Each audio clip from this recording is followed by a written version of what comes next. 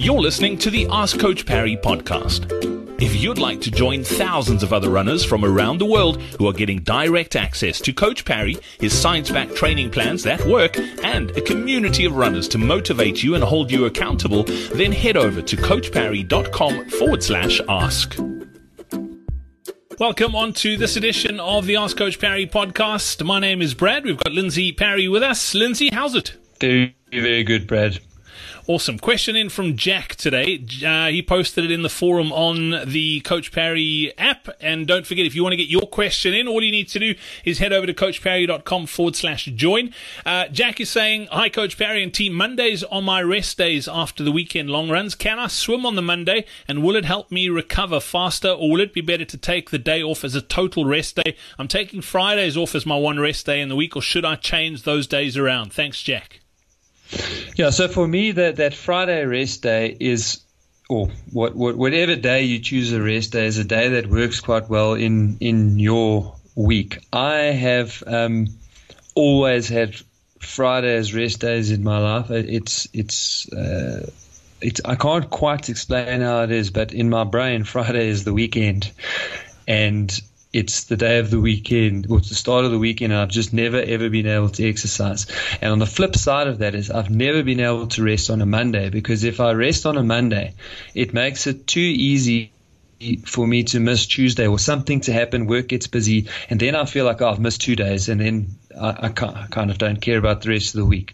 So for me, the actual days that you take as rest days, they are not that important, but they must be there. You obviously like taking a rest day after the long, or rest from running after the long, hard training on the weekend, and that is absolutely fine.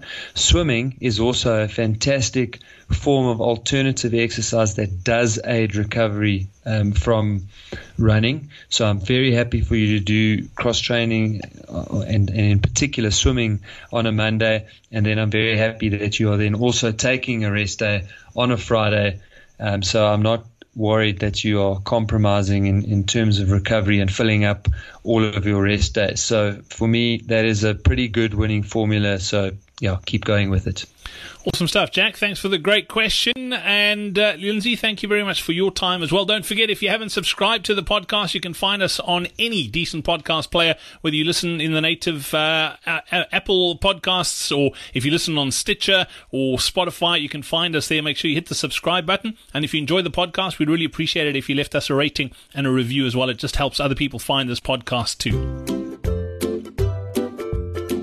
Hey, it's Brad here again. Thank you so much for listening to this episode of the Ask Coach Parry podcast. Before I go, if you're struggling to get faster, we've got something special for you. All you need to do is head over to this URL. It is coachparry.com/PB. It's a free training plan that'll help you shave minutes off your marathon PB time. Go check it out. It's coachparry.com/PB. And also, don't forget, if you've got a question you need help with, or if you'd simply like to run as well as we know you can, then all you need to do is head over to coachparry.com/ask.